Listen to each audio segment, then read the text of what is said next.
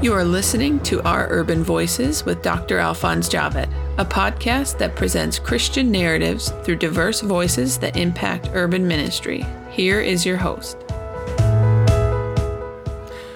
In this podcast, we cover everything from churches and church planting efforts, mission and missions organization, evangelism, and unreached people groups, emerging movements and initiatives, justice, current events related to faith, and the persecuted church, to author interviews, and more.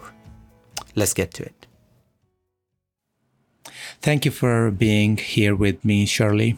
We are meeting for the very first time through this podcast, and I know we have a mutual friend, Pastor Mimsy, who introduced me to you. I'm so glad that you're here with me. Why don't you go ahead and introduce yourself? Good morning. Thank you so much for having me today.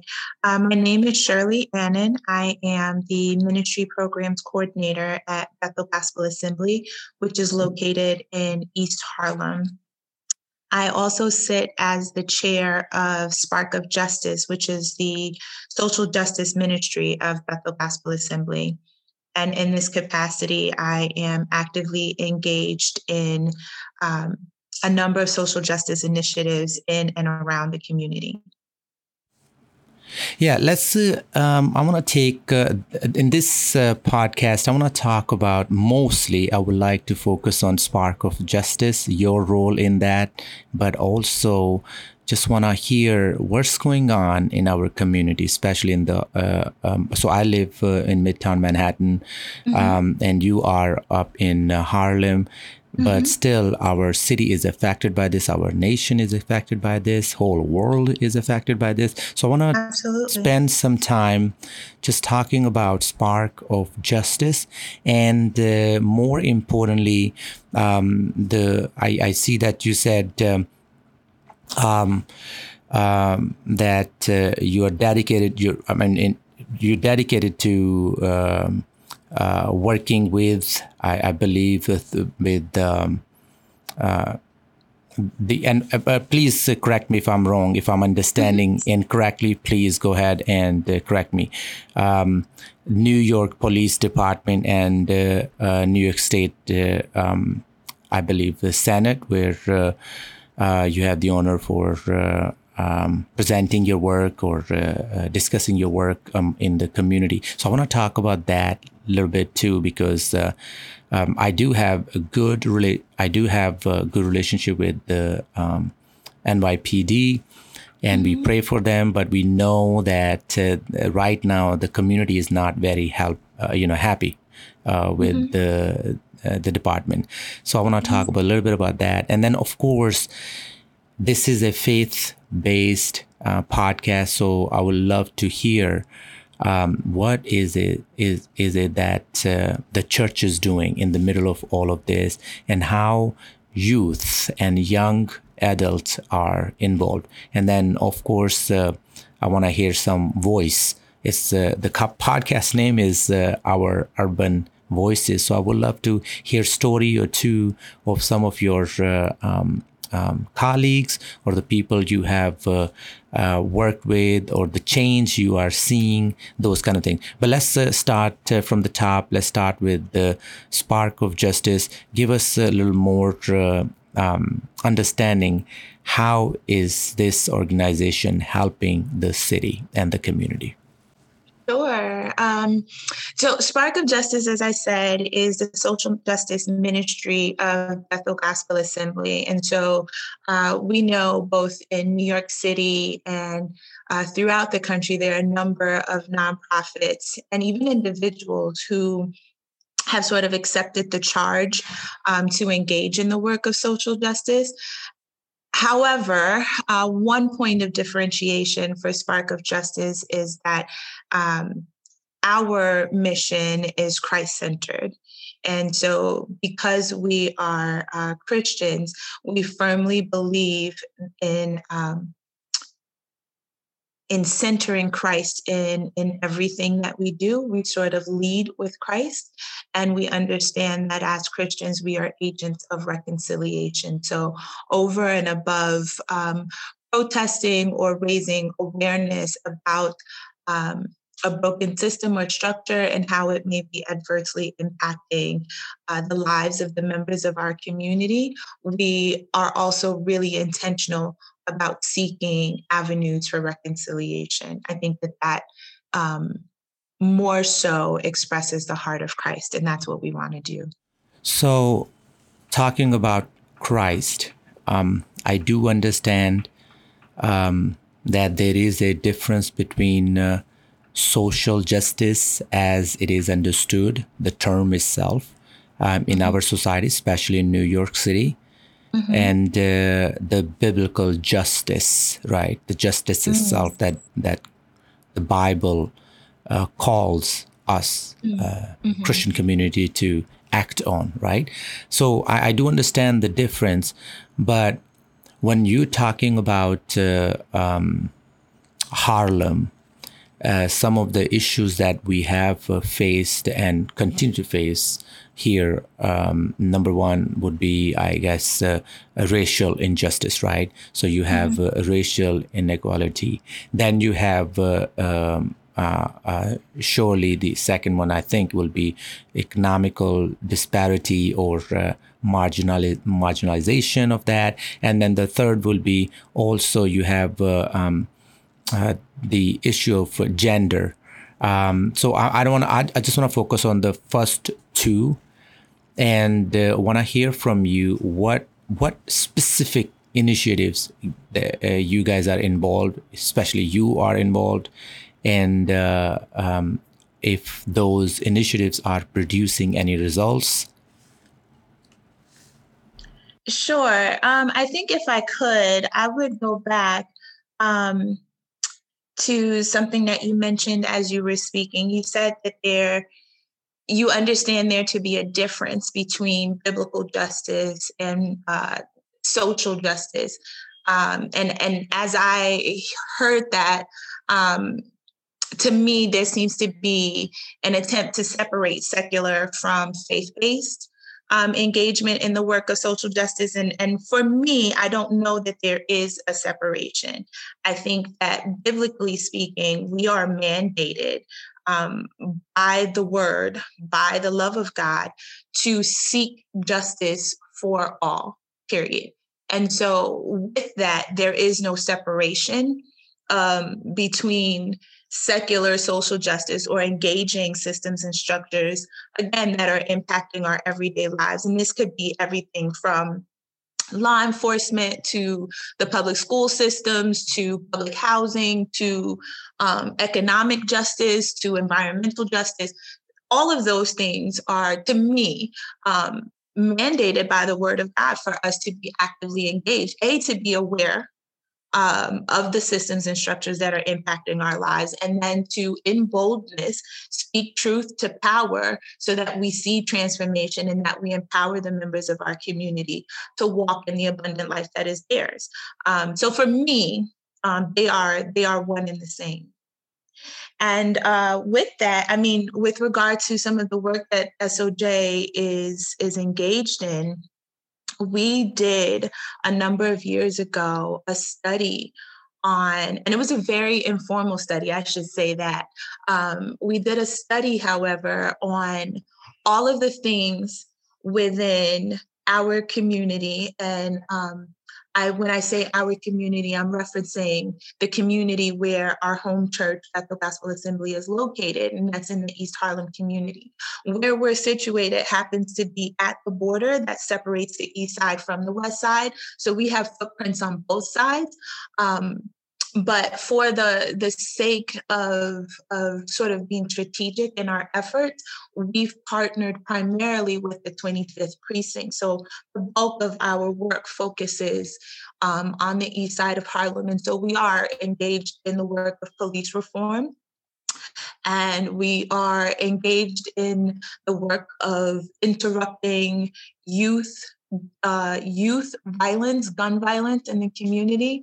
We do a number, particularly in the season where the pandemic has been impacting, especially East Harlem residents at like a large scale. We've done some work we've partnered with the state senator to make sure PPE, masks, hand sanitizers, food was being apportioned to members of the community. I know the city was very focused initially on ensuring that a lot of resources were made available to the residents of NYCHA. And rightly so, because East Harlem, again, has the greatest concentration of NYCHA developments in the state. But there are families who fell through the donut hole, if you will, in the city strategy, in that they don't live in NYCHA. They were hourly, by and large, hourly wage earners, or they had salaried jobs, which put them over the cap for eligibility with regard to social services like SNAP benefits, but they didn't earn enough to sort of maintain the cost of living that increased with the presence of the pandemic. And so things like keeping up with rent and buying food and, utilizing delivery services and all these other things that sort of became mandatory at the height of the pandemic. There were families that were really struggling. They didn't have access to some of the wider resources that were available in the city. And so SOJ stepped up and stepped out, as it were, to make sure that our neighbors in need were supported. So going back to, first of all, this is what I want to talk, what you just mentioned. Those are very practical steps you guys are taking. And I know that there is you guys are also engaging in a conversation or some sort of march regarding the gun violence. So in a minute, I want to talk about that too. But I'm going to go take you back to the difference we were talking about. And of course, you definitely have your opinion. I got mine. And I'm sure our viewers or our listeners got their own understanding. So biblical justice and social justice, the only reason I think I want to make sure that it's very clear that why I think there is a difference, because I believe in traditional marriage as the scripture mandates. And though I love LGBT community, but at the same time, that would be the right for marriage. For them would be something that I would not be advocating, or those kind of things.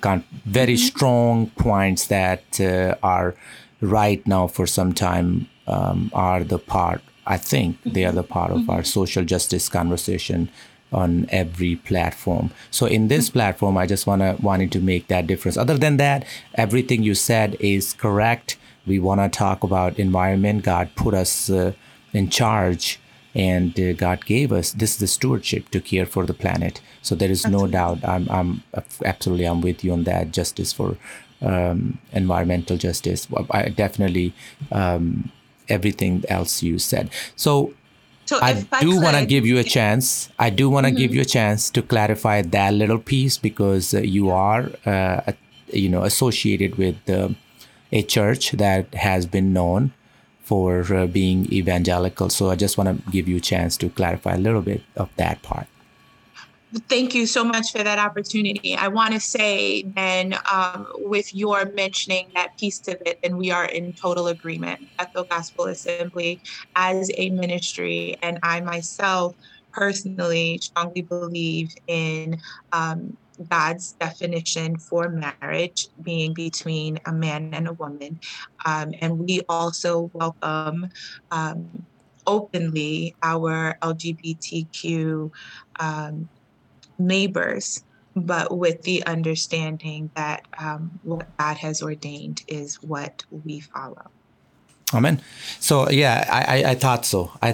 And I think it took me some time, many years to get to this point where I begin to talk about biblical justice, or just using the term justice as opposed to social justice, especially in the last, I would say, 8 or 9 months, I have gone through in the wake of this tragedy after George Floyd's tragedy, and how suddenly churches and denominations and even secular outlets start talking about race, and there was so much material out. So I was able to listen to some of the best evangelical leaders talking about that. And actually one of that guy, I don't want to talk about him here, but he explained it so well, and he brought these different points, political points and political agendas, that I ended up, okay, well, I just need to stick to what I know, and that is I'm going to call it justice. Then, because I cannot on every single platform clarify my position on traditional marriage. So that was the only reason why I said the difference. Otherwise, you're right. Thank you. God calls us to care for the community and for those who are in need. So let's talk now. Let me get you back to your track where you were talking about the economical situation that the community is going through in East Harlem. So what I would like to know is,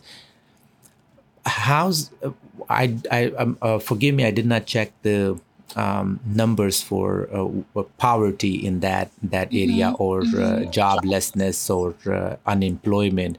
Would you mind telling our audience, if you have some information, what's going on with the employment rate or unemployment rate in this case? Yeah. Well, I guess, are you asking with regard to the pandemic or even prior to? Oh, definitely during pandemic. That was what I was thinking. But I'm also thinking, if you have some idea of even outside the pandemic, it at least shows how the communities are marginalized in urban settings. So that's, I think, that my focus is. So yes, definitely during pandemic, but outside of pandemic, if you know that too. So that would be great. Yeah, sure. So generally speaking, as I mentioned briefly, in the East Harlem community, there is the greatest concentration of public housing development, definitely in the city, and I believe statewide. Roughly 37% of the households are single-parent households headed up by women. 32% of the residents of the East Harlem community live below the federal poverty line. There is an education rate. As far as the city of New York goes, I think the average across the city is something like 46% of households hold a bachelor's degree. And in the East Harlem community, 34% of households, the head of household holds a bachelor's degree. And so there is a great level of disparity, but it isn't so great that you would expect to see the difference in household income as what you see around the city. And so the average household income in the East Harlem community is, for a single parent household, is $37,000 per year. And in a two-parent household, which and I'm recalling this number, so please don't hold me to this one. 24% of households in the East Harlem community are two-parent household, and the average household income is $47,000 in a two-parent household here in East Harlem. So there is a great level of disparity. And with the pandemic, that has been exacerbated.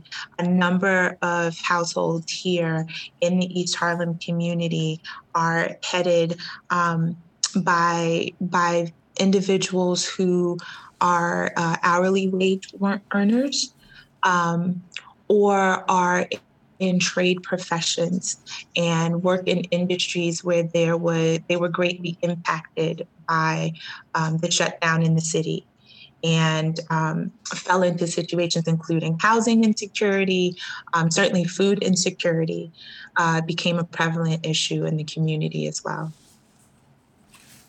help me and our listeners to understand how it affects young people. And of course, today's young people are the adults of tomorrow. So, and if the chain is not broken, whether we are talking about economical disparity or we're talking about the lack of opportunities to excel in a profession or education, all of these things. I mean, you said so well. So all these numbers that you shared with us, with that in mind, help us to understand how it affects a young child or a young person today. And then part two of the same question would be moving forward, right? Moving forward beyond this conversation. I would like to hear. So, if somebody is listening to this podcast, I know that our audience is outside of New York City too, and a lot of time they do not know many of these things. So, I just want to hear some of your thoughts moving beyond this conversation. What is it that you suggest to folks who are not part of this community, or they just happen to be on this podcast, they heard these numbers, they want to do something. So help them. That's the second part, right?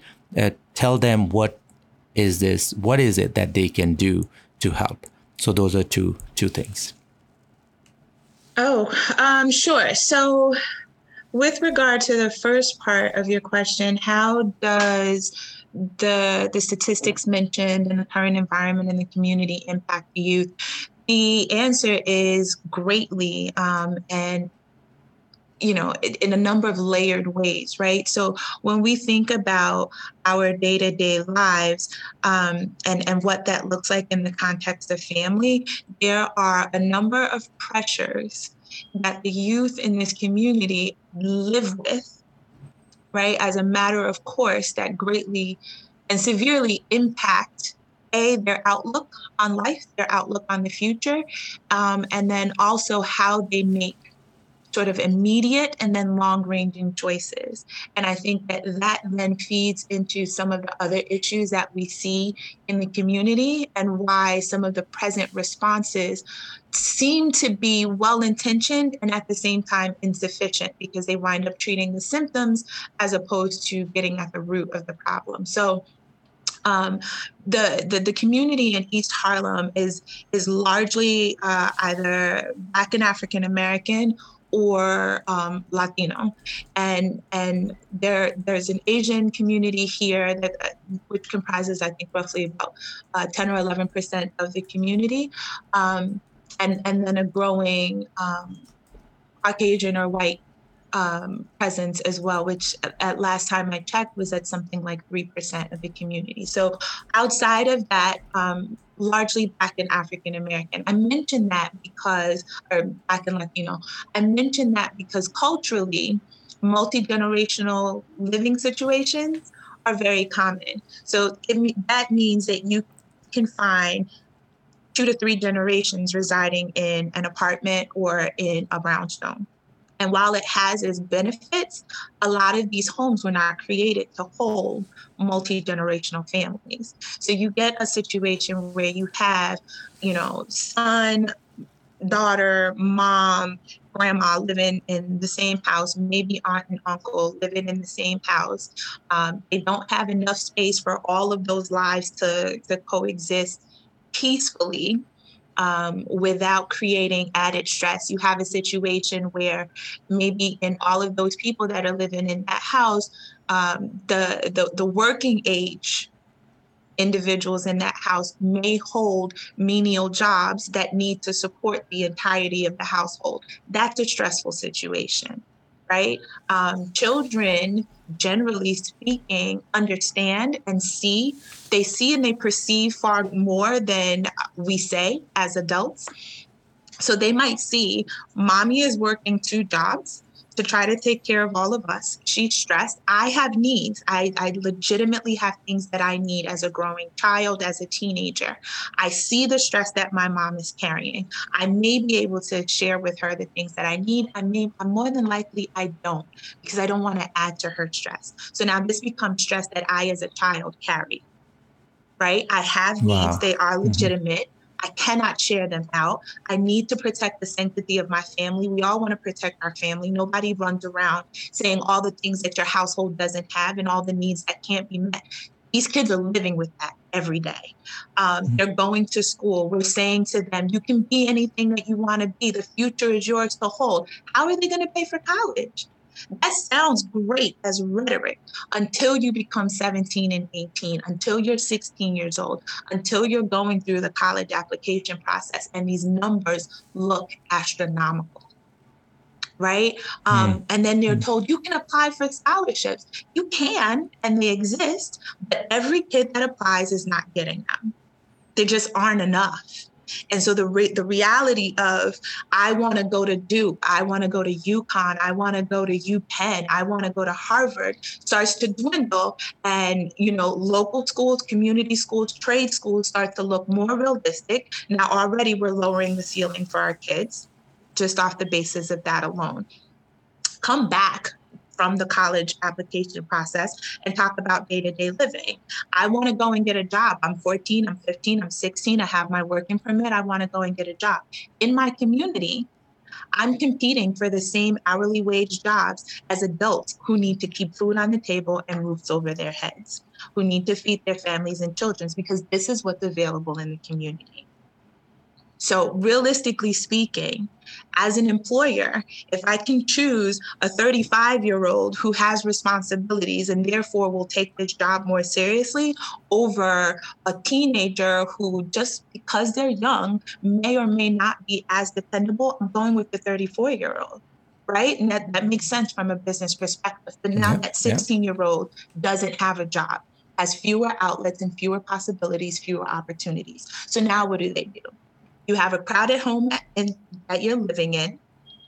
You're carrying an abnormal load of stress, and now you need money. So you turn to the streets because it's there in abundance. It's easier. And there are fewer restrictions, fewer sort of approval steps, if I can put it that way, that sort of need to be accounted for in order to kind of get involved in that sort of dubious lifestyle. So a lot of kids don't get into it because it's glorified or because that's what they want to do. But we have to keep in mind that we're talking about kids, right? We're talking about kids with a limited amount of life experiences and a limited number of resources in order to respond to sort of adult level stress. And so they don't have the best decision-making skills all the time, but they have real life problems that they have to contend with. If mom is the only one holding down the house and rent is consistently not being paid in full every month and eviction becomes a real life concern, and I'm a 16-year-old boy, I'm a 17-year-old boy, I need to help out. I can't get the job at Rite Aid. I can't get the job at McDonald's because it went to an adult. What am I going to do? Wow. So these are the choices that they have to make. Now, add to that a pandemic where the city gets shut down, resources, these sort of informal support structures that kids build for themselves, whether it's the guidance counselor at school, the after school program, the community center, the local, like the neighborhood grandma who kind of just lets the kids hang out and will feed them after school or whatever. Like, all of those informal support structures are gone. All of those stressors are magnified. It's a boiling pot. That consistently boils over. And I think, again, sometimes from well-intentioned adults, but not really sort of taking into account the fullness of the weight that our kids are carrying, we literally yanked the rug out from a lot of these kids at the height of the pandemic when they needed support the most. And then think about the way the world began to function. So as an adult, everything went digital, right? Like we worked from home, we connected professionally, even socially, digitally. And so translate that into a community that wasn't necessarily equipped before the pandemic to operate that way. And now it's not only required, it's the only option. You're talking about homes where high-speed internet was not a thing before. Before the pandemic, a lot of people connected through their cell phones. And that was fine when all you needed to do was surf the web or check your email occasionally. But now, if this is the way you're expected to work for an 8-hour day, this is the way you're expected to connect to class all day. This isn't, mommy, can I have your phone to watch a YouTube video? This is, all of my classes are happening digitally. And the only device we have in the home is the iPhone. And there's 3 kids in the house and 1 iPhone. How are we connecting to school? How are we doing that? And mom and dad, potentially working from home. There was a lot, right? And so it's overwhelming. It's overwhelming to even think about where to start, what to do, how to bring that change. It's so much. Let me take you to the. Everything you have shared is so painful, and of course, I see it, I know it, but I hope and pray many folks who have not had those kind of relationships in the past and didn't get to dig into these deeper issues are moved as a result of this conversation, and hopefully they will look into that, and hopefully some good news will come out. But let me ask you this. The violence I know that you guys are planning to gun violence. You guys are planning something to address that and all that. I'm going to give you a few minutes to talk about that now. Go ahead. Yeah, as I mentioned before, the powder keg situation, the city has seen an uptick in violence. We are working as part of a coalition of organizations and individuals who are committed to seeing the neighborhood transformed, the community transformed, and lives spared. Not just a march, but I think strategically in trying to address the root of the issue, as I mentioned before. So we know that one of the known sort of cures, if I can use that term, has been employment. So it is something that we continue to lobby for. We also know that a presence makes a difference. And so there are marches planned. There are interventions being planned now and throughout the summer. I think what we want to focus on is, as I mentioned before, creating opportunities for our young people, both those who could be agitators and then those who could end up as either victims or simply just traumatized from the violence in the community, making sure that there are outlets for them to engage in positive activities and sort of healthy ways to let out some of the stress and anxiety that they may be carrying. So we're looking to do employment programs, recreational activities, encourage them to use their voice and create opportunities for self-advocacy. All of those things is planned. Wow. Well, the Lord may bless you guys and bless your efforts, and may bring many, many, many, many partners from here and around the country to stand with you. And more importantly, may the Lord bring the change that is necessary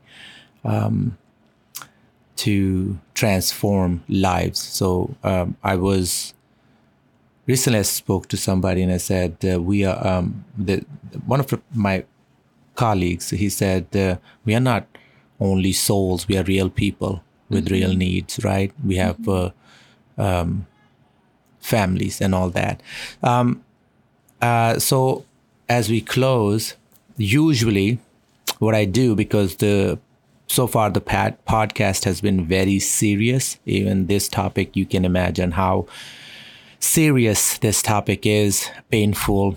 But at the same time, in the middle of everything, there is something so unique. I see every time I am in Harlem, I just see people smiling, laughing, music, dance, and all kind of things I see on. Still, those things exist, even though darkness is prevailing and all that. So I want to close with this. Ready, Shirley? Sure. Tell me a joke. Tell you a joke. Yes. I am not the best joke teller. Oh, It's wow. all right. Give me some. Do you know, like there are dad jokes? So I wonder if there are mom jokes. I never asked that question to anybody. I know. So I know that you are a mom, right? I am a mom. I have 3 little boys, and they are the best joke tellers. They would have. Yeah, tell me one of their jokes. For a question like this. My kids, I have a 4-year-old and a 2-year-old, and man, they are constantly telling me jokes. And most of the time, those jokes don't make sense, but they are jokes. So tell me any joke, even from one of your children. I'm here. Okay. Let's see. What's a joke that my kids? All right, here we go. So you have to repeat after me. They told me this one yesterday. Let's see if I get it right. I'll repeat. Okay. Say blue. Blue. Say yellow. Yellow. What color is the grass? Green. Ah, it worked. No, you were supposed to say what color is the grass. Oh, good job. It's like, Simon Says. Okay. Yeah. Very good. I love it. That's great. Thank you so I'm sorry. much. That was the best that I could come up Oh, no, with. this is wonderful. I'm going to use it. Next time. That's wonderful. Thank you so much, Shirley, for being here with us. So, yes, here you have it. And as always, looking forward to our next week with our next speaker. Until then, God bless you all.